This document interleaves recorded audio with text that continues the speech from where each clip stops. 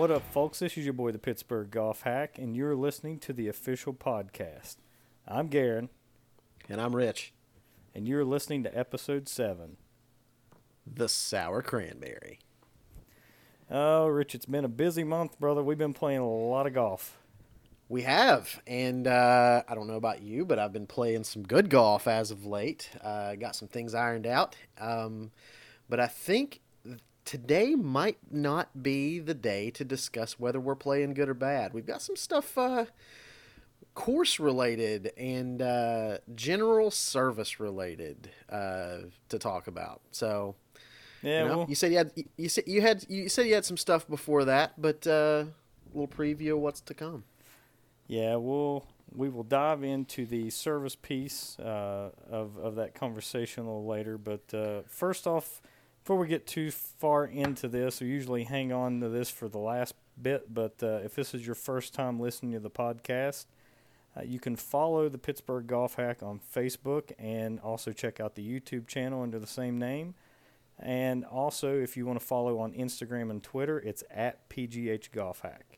So I just wanted to put that little plug out there if this is your first time on the channel.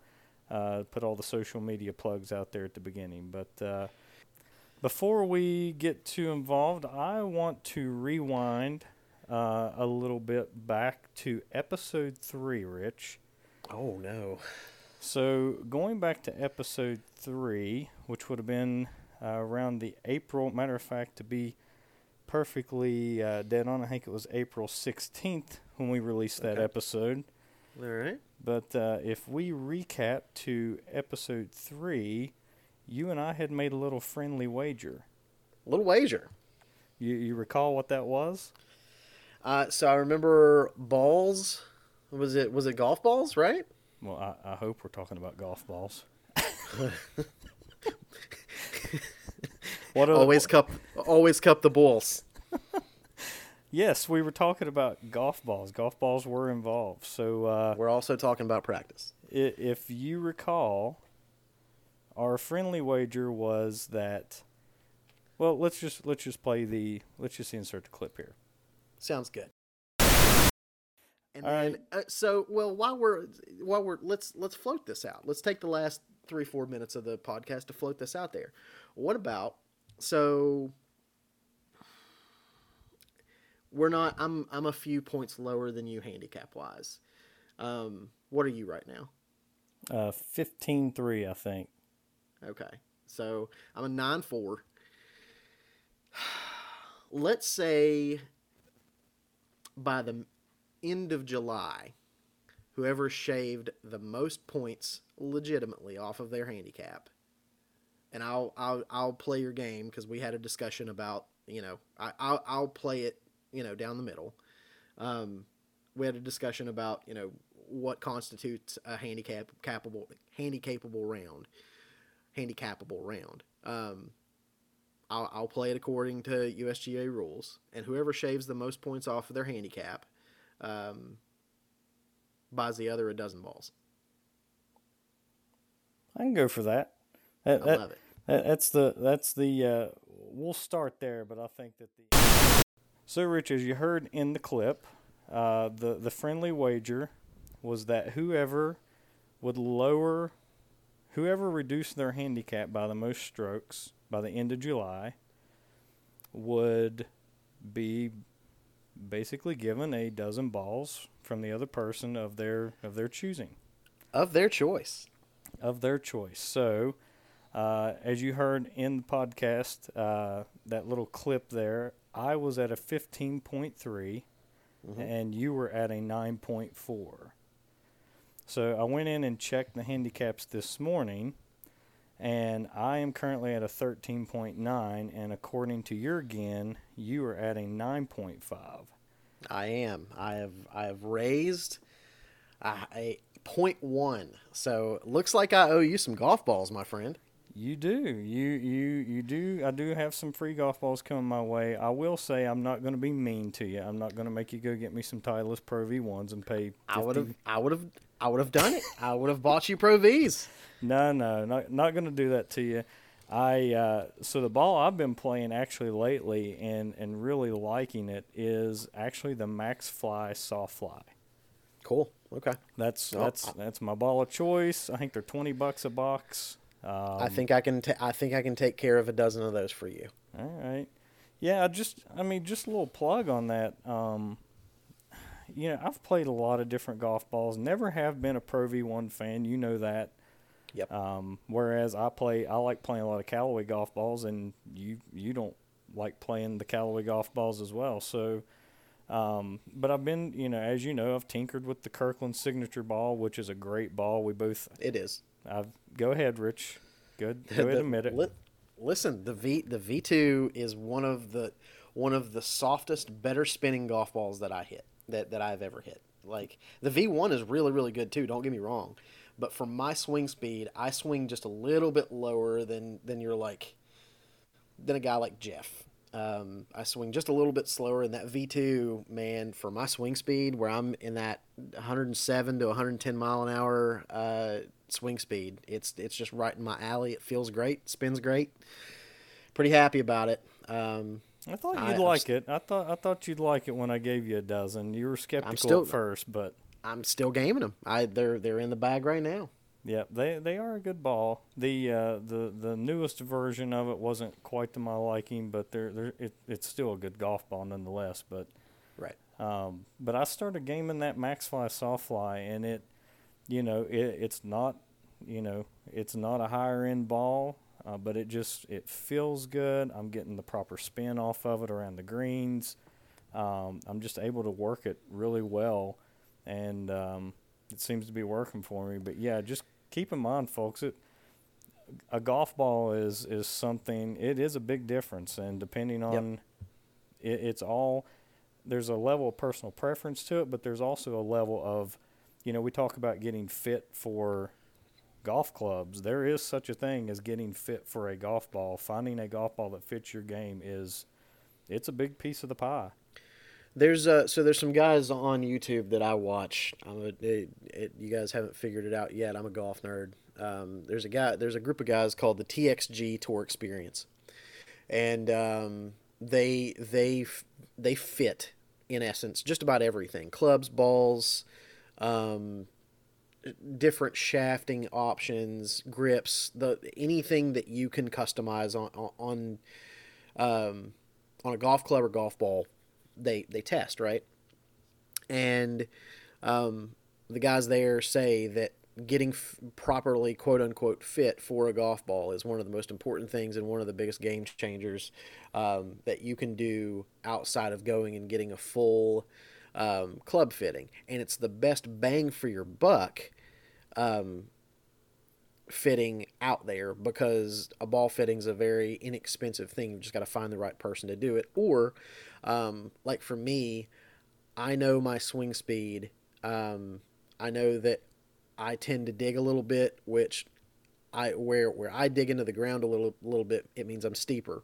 Where I'm steeper, I generate more spin. So I don't want to have a super, super, super soft ball. I want to have a tour level premium golf ball with a soft cover, and that's what I've got. I'm playing right now. My three big faves. One remains the same. I've been playing it for 2 years, and that's the Srixon Z-Star.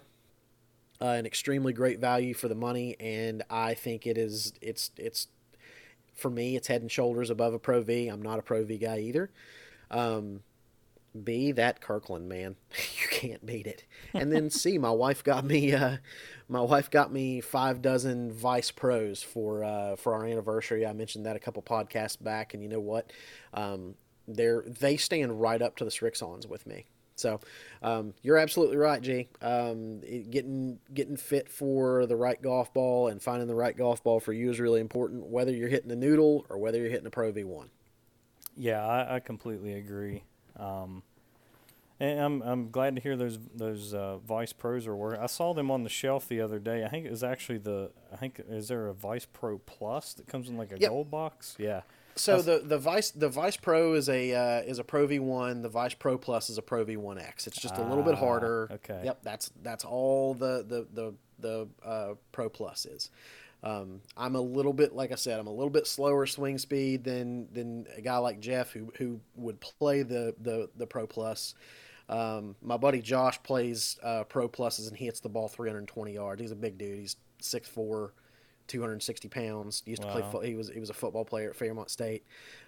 He plays the Pro Plus exclusively. He loves them. So Okay. Vice makes a great golf ball, man. You should give him a shot. How's the durability? I've heard that that's been a little bit of a pain point for some people. So I actually got to test it 2 weeks ago. Was it 2 weeks? Yeah, 2 weeks ago. At a course called Mountain View. Really beautiful course. Had a great evening. But got to play out of some sand there. And you know what? No scuffs. They held up really well. I can tell you that they hold up really well down here in the Tri-State Valley, where we don't have a whole lot of sand. I've had virtually no durability issues with it. So Okay. I guess it all depends on where you play. If you play out of a lot of sand, any golf ball is going to scuff up quick. Yeah, I'd heard a lot of things about like staining and discoloration of the cover pretty quickly, but okay. No, haven't had an issue. Haven't had an issue with it at all. I have a. I opened a brand new sleeve at Mountain View and played two of those three balls all round, and I'll play. They're sitting on the top of my little ball pocket in my bag, and I'll play them again this weekend. All right. Well, that's cool. That's good information to share with the folks. But Not a sponsor, by the way.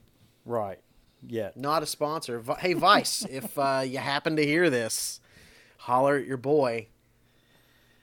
We got a trial. We got a trial expert over here. I would love to lose a bunch of your golf balls. Absolutely. So, Oh man. going back to the handicap discussion, so I was looking at something a little bit earlier today that kind of piqued my interest, and you've been putting in your scores, pretty religiously, as have I, and I was looking at your scores and everything in there, and everything looks normal. Like I don't see anything that's in there. Right. But the interesting thing to me is like when me and you go out and play, like I don't feel like that there is that much of a difference between mine and your games, but yet there's a huge handicap difference. Right. And I started looking at something, and I feel that you're getting shafted a little bit by the USGA here. Oh, I am. This isn't something that we've talked about, but I think I know the direction you're going. Go ahead, man. I'll make my comment once you say what you're going to say. Yeah, I mean, I started looking at it. Now, granted, you do have some rounds in the 70s, which we've talked about. Riviera is not a difficult course, but the handicap system, it reflects that, right? It reflects it by computating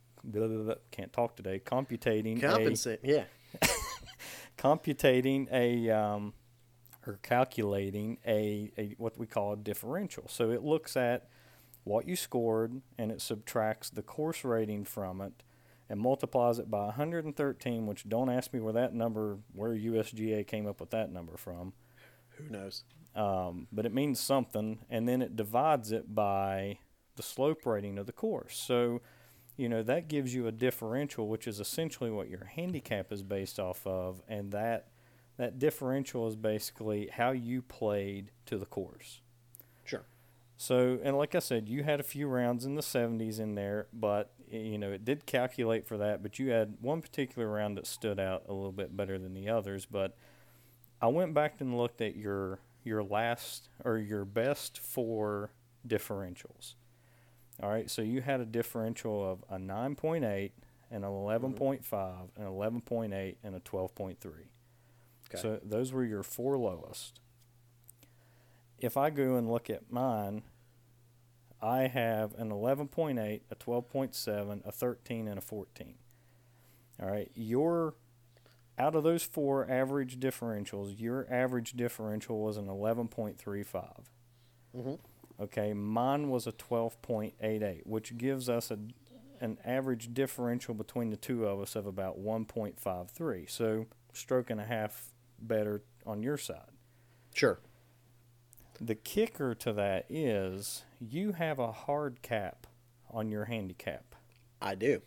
which is basically the USGA. What they try to do in their handicap system, I guess, is to prevent people from quote unquote sandbagging, which we obviously know you're not trying to do because No. yours is lower than what you probably want it to be. Very much so. But Not very much so, but it is lower than I want it to be. Yes. right. So like, you're sitting at a 9.5, but you've got a hard cap on your handicap because they looked at the rounds that you've most recently entered and they're like, well, wait a minute, that's too much movement upwards. So if Rich was to go and play in a tournament today, we don't want him to be able to inflate his handicap because he's had some bad scores between a certain period of time and it moved too quickly. Right. Which, in all honesty, may have been your golf trip, to be honest with you. It absolutely was my golf trip because it was a disaster. Right. So I think that's when they put the hard cap on you. But here's the thing, and I'm kind of defending you on this one. I don't necessarily agree with what USGA is doing with this hard cap because. So let me just throw you a little exercise here. If I take your best round out of that 9.8 and I replace it with your next up score, so your next higher one above that 12.3 was a 12.6. Okay. If I take the 9.8 out and replace that with a 12.6, that now puts you at a 12.05 differential, which puts me and you within a differential difference of 0.83 of each other. About a stroke, which is spot on. Which is actually less than a stroke. So, I mean, I would say that that's spot on. And the reason I bring this up is I feel like that you're kind of getting shafted here because let's say, I mean, I would truly believe that, and you would probably agree because you've been traveling to some courses and whatnot. You've even made the comment like, I'm not a traveling 9, I'm a traveling 15. Right. And so because you've been honest and putting your rounds in, you really should probably be, if I'm a 13.9, you should probably be a 13.1. And I agree with that. And you're getting shafted because if you were to go play in a tournament today, you're I play already as a 9. You're already at a 4-stroke, almost a 4-stroke disadvantage going into any competition. Right. Which is one of the reasons why I don't play, especially here in West Virginia. I don't play in handicapped events. Right. It's just a lot of people, like, I use my handicap, and we've talked about this before, and we've talked about this offline, that I use my handicap as a measuring stick for how much better or worse that I'm getting over the course of a year, right? And there are a lot of people who use that handicap to go out and put themselves in the wrong flight, dominate the flight to win. And that's not something that I do. If I'm going to go play in a tournament, I'm going to go play, I would rather play straight up and get killed by a 4 handicap knowing that he's a true 4 and I'm a true 13, right? Right. I would much rather get beat by, 7, 8 strokes, by a true 4 and me being a true 13 playing straight up because I know that that's a straight up thing. So a lot of the tournaments that I've played in and the last tournament of the year coming up that I'll be playing in, that's October 2nd and 3rd. It's flighted after the first day, so it solely depends on your first day score, but there's a cap on that as well. If you can't do any better than, I want to say it's either 9 or 11 strokes, or you DQ yourself. You can't be it's either 9 or 11 strokes better than your first day because that's a very big, it's sandbagging.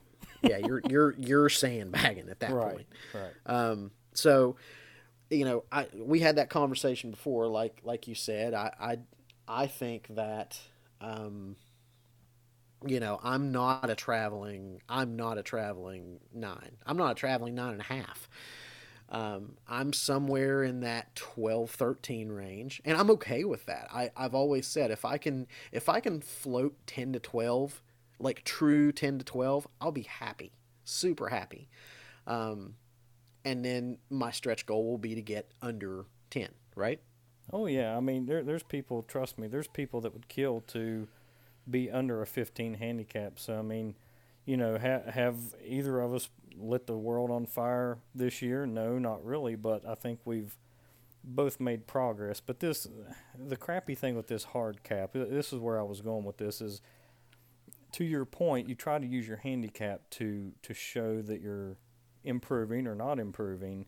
And Right. it's really hard for you to even use it as a tool when they're putting this cap on there because, where I would be the rounds you've put in, I might be moving a whole 2 points on. They're not allowing you to move upwards because it's too many strokes difference, so they're putting this cap on there. So it's hard for you to use the tool as it was kind of intended to be Mm-hmm. used, and making it difficult for you to track your progress. But I think this is one of the things, and I'm not griping about the USGA because I know why they did it. It was for the sandbagging aspect of it, and Sure. you got to have some controls. But I wish that there was a way that they could put in, have a playing handicap and have a tournament handicap, because 100%. if your tournament handicap, which to be honest with you is really not needed anyway, because in my opinion, the tournament committees can look at your history. They Sure. can look at if you're a USGA established handicap, they should be able to go into the system, see your handicap history, and make a determinant as to whether or not they want to put a cap on you. Period. Right. Right. Absolutely. Leave it to the tournament committee. But anyways, I'll get off my soapbox with that. But I thought, for some of the listeners, if you're not that involved with handicaps, I thought it was a good discussion for you all to see how your Yeah. handicap can be impacted. So I want to add one more really quick thing too, because I think that our show is kind of geared toward um, folks who are probably just starting out in the game, and you're kind of learning your way and feeling your way through. And before I go any further than here, please, if you have questions about anything that we're talking about, reach out to us. We are educated enough. We may not be the greatest golfers in the world, but we are educated enough, and we both have a love for the game enough to where, like, we'll sit down and compose a well thought out answer for you and try to help you along. That's our stewardship to the game as golfers who have played for quite some time. We want to grow the game. We want to grow more people into the game. That want to legitimately get better. But I digress there. So the your handicap being a measure of how much better or how much worse you've gotten over the course of the year is only one kind of tool in the bag. I can tell you now that I am a better player today than I was on August 20th last year. Right. My iron play is better. My wedge play is better. I read greens better. I have a better feel for my putter. In very recently, I made a change in the bag that has straightened out a very erratic driver. So I'm moving in. I know that I'm moving in the right direction despite my handicap not moving. Once the hard cap drops off, I think we'll see me move up to somewhere in the neighborhood of an 11 or 12, and that's pretty true, right? Like, especially if Yeah. I'm playing down here the majority of the time, I should be 10, 11, 12. Yeah, I completely agree, and I think it will. It's just an unfortunate circumstance that you've got to deal with for the time being, but it will eventually, because every round you put in, it drops an old one off, and Right. eventually it will correct itself. Agreed. But anyways, so speaking of getting better and competing and things of that nature, um, I have competed for the last couple weeks locally here in Pittsburgh, And most recently went up and played, was very privileged, I might add, to go up and play a private course up in Hermitage, PA, that some of you may have heard of. It is the Old Sharon Country Club that is now called Avalon at Buell Park. If you're not familiar with the Avalon courses, so Avalon is a company that's been going around the northern PA and I guess you would say kind of northern Ohio area. Okay, And cool. they've been buying up a lot of private courses, basically, turn them over to basically market them better to a wider, I guess, membership group.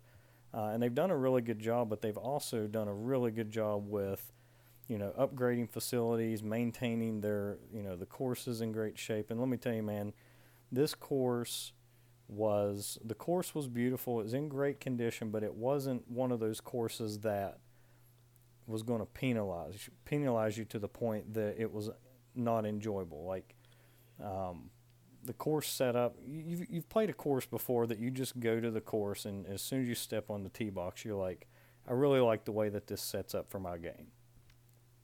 And that's essentially how this course was. It was challenging. But at the same time, it was very forgiving, and if you could go out and execute, you could have a really good score. But top-notch facility, very high class. I've played some really nice courses in my time. One of which my best one is the Greenbrier Resort by far in West Virginia. Oh yeah. And the clubhouse of this place, Rich, let me tell you, it felt very Greenbrier-esque. Wow, that's a big deal. I mean, the locker rooms looked like you were walking into into a very high class resort. The lounge and the pro shop and the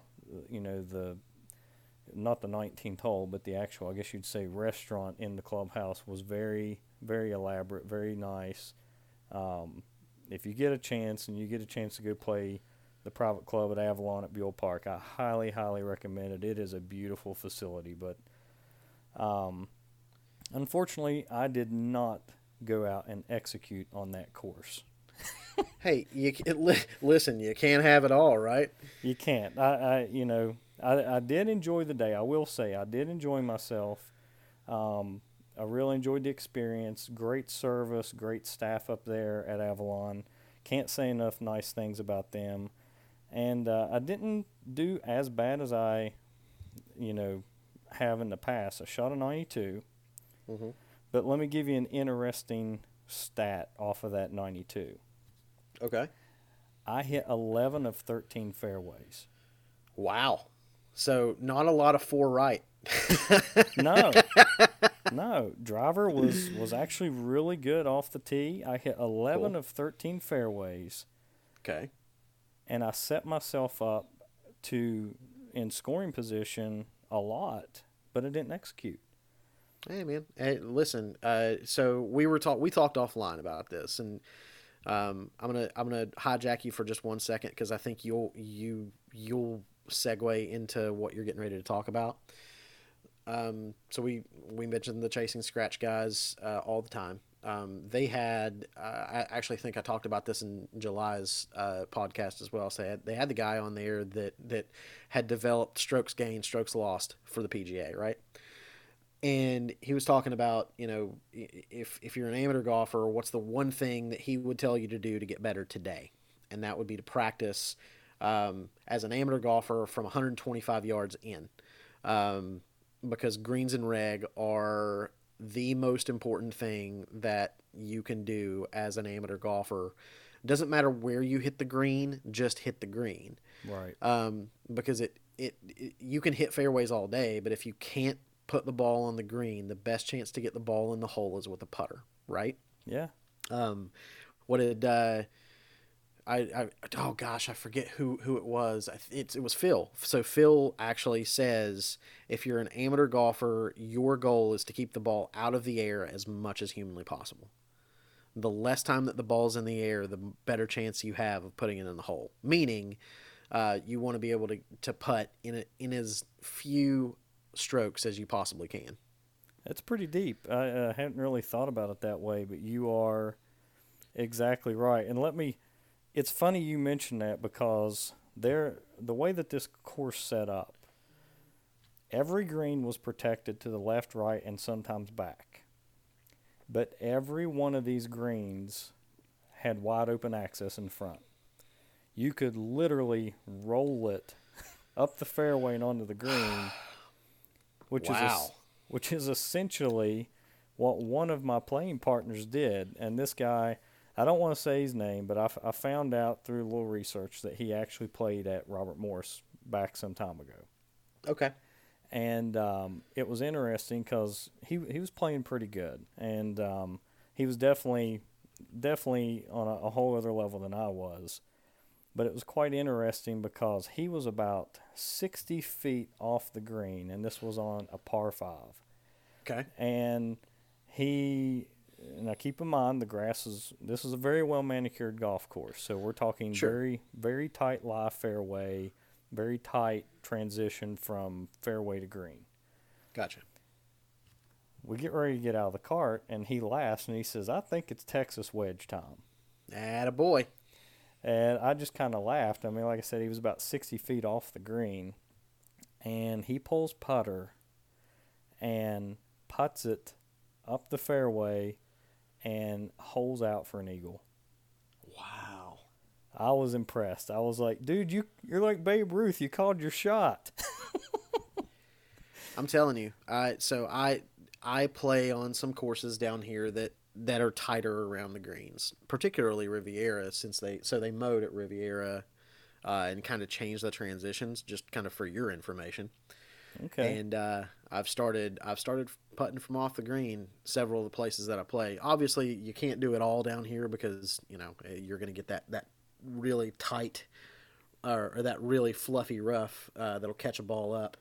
But especially Riviera, where I play the most, I'm telling you, man, I'm just more confident if I'm just off the green. I don't know about 60 feet, but Yeah, that was a big one. I'm not even mad. No, I'm actually impressed. I was elated for the guy. I was like, holy crap! And he was Yeah. just like, he's like, yeah, I planned it. Hell yeah, it's just fun. I'll just pull this and hole one out from 75 feet. It's good. Don't worry about it. But Yeah. no, I've tried to kind of play a little safer. I'm trying to keep the ball out of the air. You and I had a conversation about wedge play not too terribly long ago. Yep. And you were like, I'm kind of learning and getting more of a feel with flopping the ball up in the air, stopping it quick, and I've tried to do that for so long and failed for so long that I've completely rethought my wedge game, and I'm playing, kind of a chip and run, bump and run. And if I play my most lofted clubs, I've learned to start playing that little one hop and stop as long as the lie will allow me to do it. So anyway, not to hijack your tournament round, we can move on, but you just made a really good point that I think that everybody wanted to maybe hear about. Yeah, no, absolutely. I think that with regards to the short game, I feel like short game is one of those preference points, but Mm-hmm. I do think everybody has a time and a place for every one of those shots. Whether it be a bump and run, whether it be a high lofted wedge shot that you can get up there and get it to check up right next to the hole, which is, I mean, that's what I love to do. But let's just face it, sometimes if you got a lot of green in front of you, that's not the smart play. It's not because you underhit it and it checks, and then you've got a 20-footer for par. Right. So I mean, you got to be smart about it, and having as many tools in your bag as possible, I think, is a great thing. I just watched a video on Instagram, matter of fact, yesterday, that I was just shaking my head at because it was literally Phil Mickelson was on it was like a hillside elevated probably about 15 feet above the green, and there was a swell and then rolled up onto the green. Right. And Phil hit one out of the rough and basically slam dunked it into the side of the bank right in front of the green, and it hopped up and landed on the green and just stopped. Yeah. I mean, Oh, yeah. I mean, this thing was a rocket, and it just checked into that hill, and it was saying, you know, the check into the hillside is one of the hardest shots to hit in golf, but he executed it flawlessly. I was like, I would have never thought to play that shot. It's a lot of imagination. It's a ton of imagination that I don't necessarily have. Right. No, it was pretty impressive, but it just goes to show you that, you know, there's a lot of different ways to play different shots. But Sure thing. so, anyways, getting back to the competition, I played okay at Avalon. Like I said, I hit a lot of fairways, misexecuted some shots. I had 2 4-irons that I hit thin from the middle of the fairway that put me into the trees in trouble. Right. I had another one where I hit one fat and then had to try to pull 3 wood, and of course, you can probably imagine where that went. But man, the tournament golf is just, it is so different, and it gets in my head. And I could have pulled a pretty good round. So out of that 92, so going into the 18th hole, all I had to do was par the number 18 par 3, 150 yards, and I would have brought home an 89.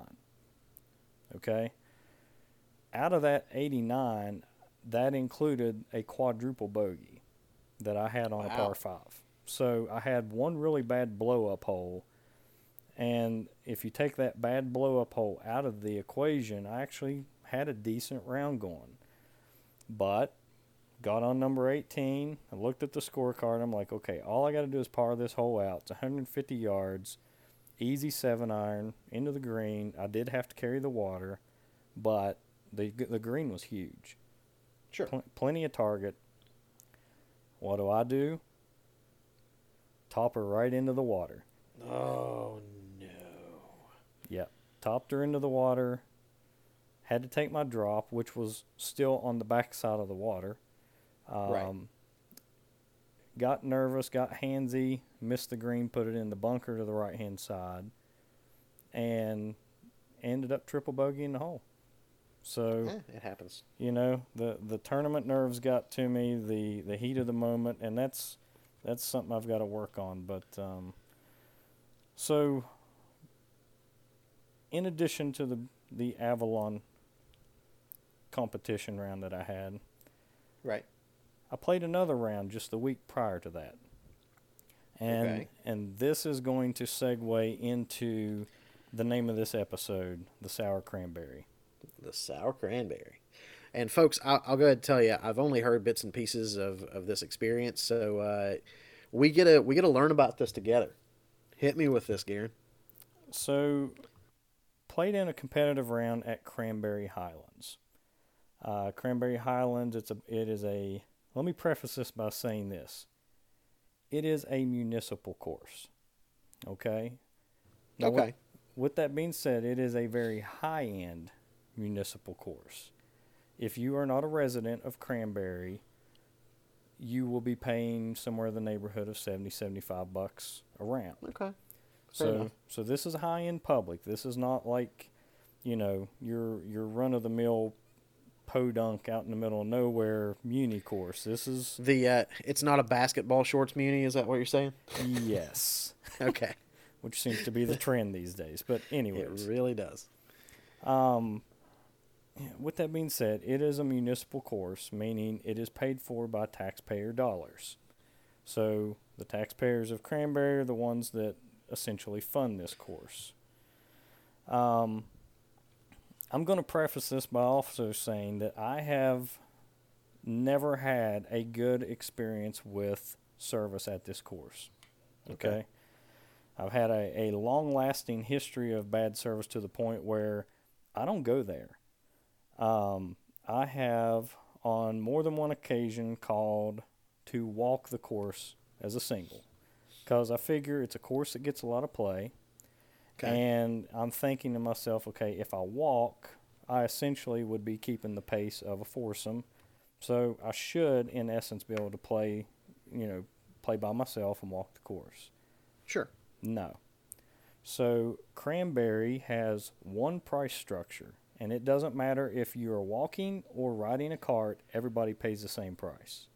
That's the stupidest thing I've ever heard. Okay, fair enough. Yeah, they actually discourage people walking, which Incredible. is incredible to me as well.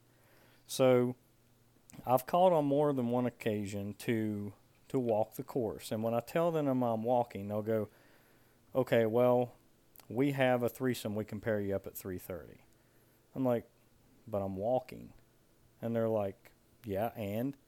I'm like, well, I don't want to hold a threesome up that doesn't even know me, and I'm going to be walking. And they're like, sure. You're getting paired up. And I said, okay. And they're like, we put 180 people through this course every day. You're getting paired up. And I was like, okay, I'm sorry. I thought there for a minute I'd called Oakmont Country Club. My bad. So those are a couple of the experiences I've had with just trying to get on and walk. And then I had another time where me and a buddy of mine scheduled a tee time, as a twosome. And we get there, and they told us we were getting paired up. But I'm like, okay, not a big deal. Rich, they paired us up with two 70-year-old women. You're kidding me. No. Not that I mean. No, not great. that. Yeah, I not that I don't want 70-year-old women to play the game of golf, but it's a different pace of golf, and it's okay. I mean, I would think that two 70-year-old women playing golf would be the equivalent of a foursome. So, like, let them play alone, all right? Let them play alone and, put me with, somebody else. But no, they put me with these elderly women, and our round was excruciating. I bet it was excruciating for them too. Thinking, oh my gosh, we have to hurry up. These guys are going to run off and leave us. Yada yada yada. Yeah, I mean, very uncomfortable. And don't get me wrong, we had a great time. I have a great time with no matter who I get paired up with. And I've played with some really, really great older people in my life that have ended up being really good golf friends of mine. But I just thought that it was in bad taste. And so fast forward to this tournament that I played in. And the day starts off right from the get-go very badly. I get there, and I check in with our group, and I go down, and they said, check in with the starter. Well, our group has our own starter. So we sign contracts with these golf courses. We have our own starter. We have our own director of the event that puts everything together and basically controls everything from the amount of tee times that we have purchased, okay? So I get down there, and I tell my starter that I'm there. Well, all of a sudden, this other starter from Cranberry comes in. And he's like, what's your tee time? I'm like, 10:39. Okay, you're over there in that cart. So I go put my bag on the cart, and the guy's like, do you know where your playing partner is? And I'm like, no, I don't know who my playing partner is. This is a handicapped match. Like, I don't know who they've got, who they got paired with me, and I don't know who they are. And right. So I put my stuff on the bag, or I put my bag on the cart, and I go to the putting green. I'm sitting over there putting. Next thing I know, some guy comes over and takes my bag off the cart and takes off with the golf cart. I'm sorry, like, what?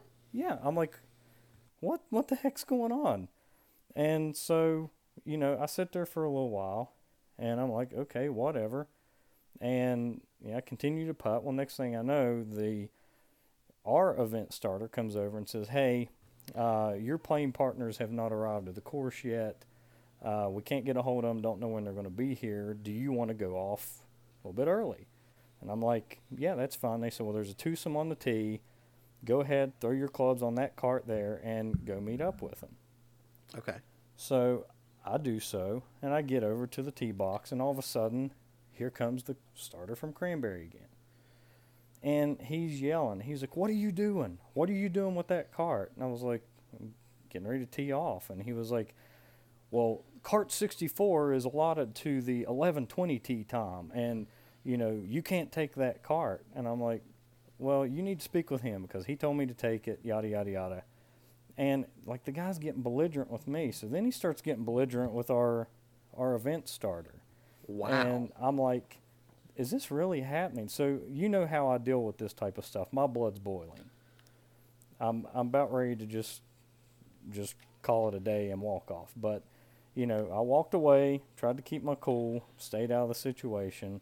So they finally resolve everything, and he's like, well, from now on, you just tell me any changes that you're making. And so I'm heated. I would be too. Sideways. And I get on the first tee, and we do the tee flip, and guess who goes first? Gotta love Yours truly. So I proceed to get on the tee box. Blood's boiling.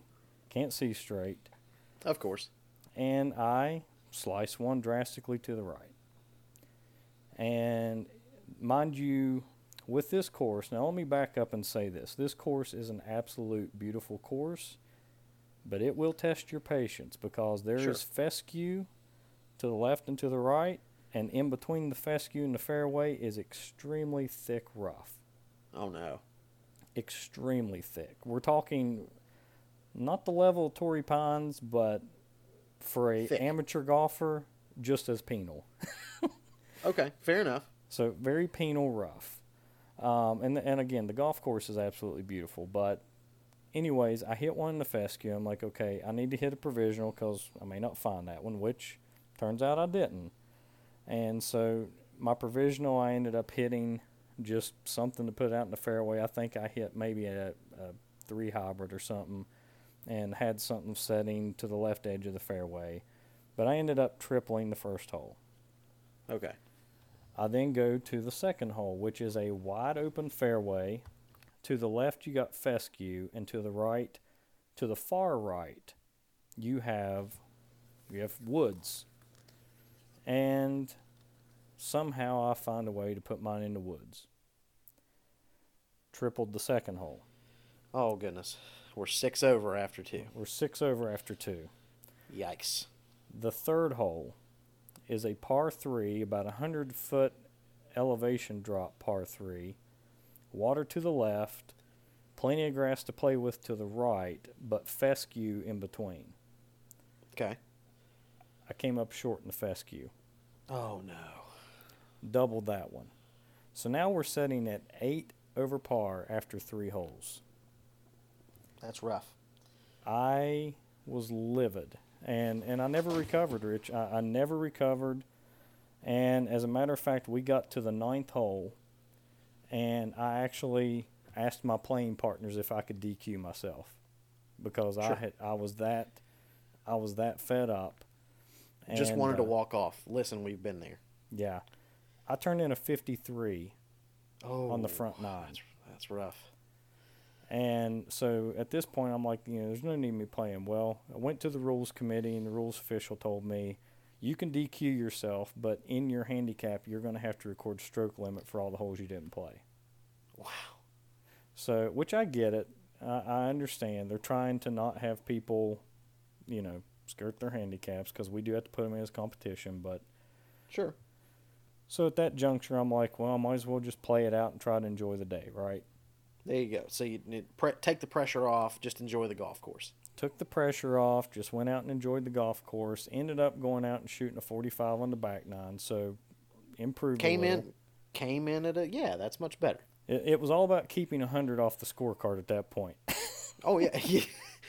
Set a goal and meet it. Yeah, it was all about keeping 100 off the card. So, and I chalk that up as a little bit of success, but it's like you said, you'd take that pressure off and everything. But if you go back to that whole human error thing that we've been talking about for quite some time, and you look at the error trap of rushing, I don't know what. I was rushing and I was frustrated. So I was in 2 different error modes there. Oh, 100%. And if I'm going to continue to play in competitive golf, I've got to figure out how to overcome those. I think we've got a good tool for, when you're in a lie that you haven't done before, a non-standard lie, like how we talked about you can monitor your divot to check and see if you've got, the predicted outcome you're looking for. But in those situations, I don't know what you do. I think it's one of the non-controllables. I don't think that there's a way to really control it outside of mental toughness, because frustration is one of the biggest non-controllable variables in our lives, right? You can get frustrated over just about anything, and you can't just like stress and frustration is not something that you can just dump. Like if I'm in a situation where I'm uncomfortable, I can change the situation. But if you're stressed about that situation, it's hard to change the stress level in that moment. Does that make sense? Yeah, it does. I mean, it is. I don't know. One of our friends gave me a really good piece of advice, and I haven't really thought about trying to do it yet. But he told me, he's like, one of the things I do to take the edge off, he's like, because if I'm playing with you guys, the first thing I do when we get to hole number one is I crack open a beer. If I do that when I'm playing competition, it just helps take the edge off. And I'm like, never really thought about it, but you might be onto something there. So, I do in tournament golf. I've started doing something similar, um, and it's gonna sound hippy dippy or whatever, but You are a hippie at heart. I am kind of. I can get really crunchy. Um, I hit the CBD, man. I'm telling you, it's something that takes the edge off for me. Um, I have a little CBD vape. I never use it outside of competition golf, or if I'm really really stressed after a work day, which doesn't happen a whole lot. But first tee jitters, if you have a quick beer or two, and I know what friend you're talking about because I've seen it change his mindset firsthand in tournament golf. You have a couple beers right before the first tee, you're walking up to the first tee without any stress in you. Or if you hit your CBD pin while you're putting, or even CBD gummies. And I don't think that's an unfair advantage. It just takes that feeling of, oh crap, I'm gonna have people, the starter's gonna be looking at me, and all the guys who are getting ready to tee off are gonna be looking at me, and what's gonna happen? Um, you know, it just takes that. It kind of takes it out of play for you. Yeah, it's an interesting concept I hadn't really thought about a lot, but and by no means are we advocating go out there and get sloshed or high No, before a round. But no, there are interesting ways to to cope with stress and the first tee jitters of competition, and we'll continue to play with those things and see if we can get creative. So absolutely. Well, I'm glad you kept 100 off the scorecard. That's that I think you chalk that up as a win, G. I really do. I that was my big thing with the golf trip. I knew that I wasn't playing well after the second round. I knew that the other two rounds that I was going to play, or the other three rounds that I was going to play, were not going to be good. My only goal was to not post triple digits, and I didn't. And I came off of a disaster of a golf trip, feeling like I had won a little bit because I had done the one objective that I didn't want to do, and that was keep 100 off the card. yeah, I think the other thing to take away from my competitive rounds is the fact that when you're playing in these competitions, like if me and you are playing, we play the whites because we know we have no freaking business playing the blues. No, there's very few courses that I play the blues on. But when I'm playing in competition, I'm Gotta forced play to the play blues. blues. Gotta play it. So that's something that I've got to figure out. I guess if I'm prepping for competition, I need to force myself to play the blues. But if I'm, You do. Playing recreationally, like, case in point, a lot of people go to Bethpage Black and they say, oh, we're going to play it from the tips, or Kiowa Island. They say, oh, we're going to play it from the tips. Like, we have no business ever playing those courses from the tips. I'd shoot 100. I'd shoot 125. Yeah. And So- hate myself. So I feel like that we're realistic, but at the same time, I've got to find a happy median there of how to practice and prep to do that and still, I don't know. I got to enjoy myself, but at the same time, be realistic. You would think that the handicap would do that on its own. Nope. Like it would slope it, but I feel like it really doesn't. I know Nope. it's supposed to with the tees. It doesn't. And here's an interesting fact: that Avalon club that we played, they actually told us we would have to manually enter our scores because Avalon is actually redoing their course rating and slope rating because they didn't feel it was accurate in the USGA system. So they're not even in the GEN system right now. Oh, wow. So I feel like there's probably a lot of other courses that need to do that, and that would fix that problem. But yeah, fat chance for that happening. yeah, you never know. Times are changing a little bit, but they definitely are. You're right, and it seems like the USGA is wanting to make golf a little more approachable, which is cool. I like that. Yep. So the last thing I want to chalk up with the Cranberry round is just, if there's people on here that are listening and you have any association whatsoever with a golf course, be considerate of your golfers, especially if they're there playing an event. We know you have a job to do. We know that there are, things that are important to the golf course and things of that nature. But, be courteous to your players. Be mindful that they're getting ready to go out and play around, and that your attitude can dictate how the rest of their day turns out. 100%. And at the end of the day, tournament or not, golfers are paying good money to come in and play on your course. Absolutely. So there is one more thing that I want to talk about, and it is in regards to competitive golf. And you and I have talked about we just need to continue to compete. You just got to put yourself in those situations, right? Continually take yourself out of your comfort zone and play competitive golf.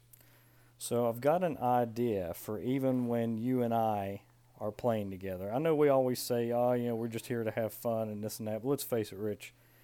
Every time that you and I play, we're playing each other. We are. No symbiotic partnership. No. At all. So I went back into the memory bank here a little bit. Oh. Do you remember a show back in the early 2000s, about 2002 to be exact, on Comedy Central, that was a set of brothers that used to play for a coveted prize against each other?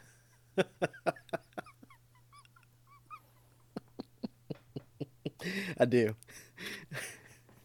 I do. Okay. So number one, I cannot find, and you could take a stab at this, but I cannot find any evidence of that show's existence whatsoever online. I've got to find it. So without letting the cat out of the bag on the name, this was the Murray brothers, Bill Murray and his brothers. There was a show on Comedy Central where they toured the U.S. and played different courses periodically, and they had a coveted prize that they played for, and that prize was the Braggart's Cup. Gotta love the Braggart's Cup. So, Rich, I have went to the trophy store. No, you have not. I have went to the trophy store, and I have purchased a cup. Stop it. Sir, breaking news starting today. When you and I play, from here on out, we're playing for the Braggart's Cup. Let's go. Let's go right now. Let's go. We are bringing it back, brother. We are playing for the Braggart's Cup from here on out. So there will be rules. I haven't established exactly what those will be. We can sit down and determine those. Totally fine. But you and I, sir, are now on the quest, the forever quest, of playing the for Braggart's the Braggart's Cup. So, so wait a minute. If one of us dies before the other, does that mean the other person wins? Is the eternal champion.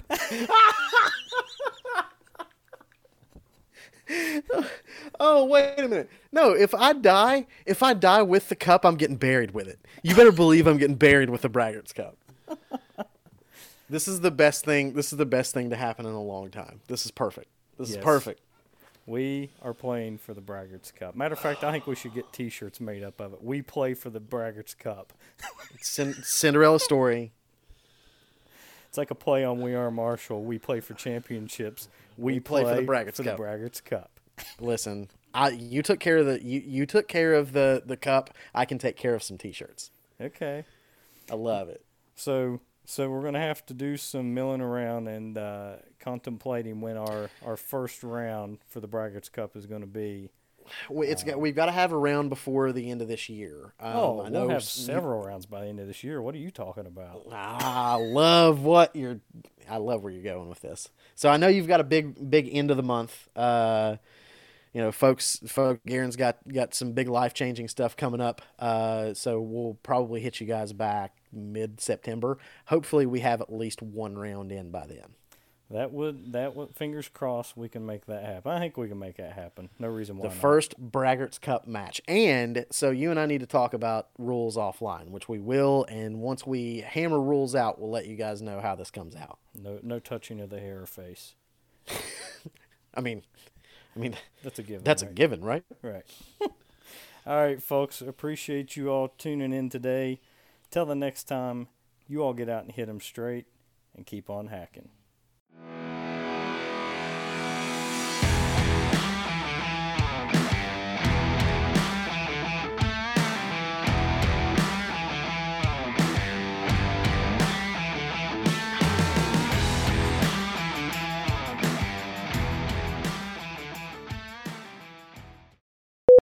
What up, folks? This is the Pittsburgh Golf Hack, and you're listening to the official podcast. Hold on. This is your boy, the Pittsburgh Golf Hack. We gotta stay consistent, baby. Well, I actually got feedback that said that I should drop the boy because why do I have to be a boy? Why can't I be a man? Merman. Okay, cool. Either way, it don't matter. All right, I've got the black lung pop. We'll roll old school. I don't care. Let's do it. I don't even care. I don't even care. You don't even know. You don't even know. All right, you ready? Let's do it.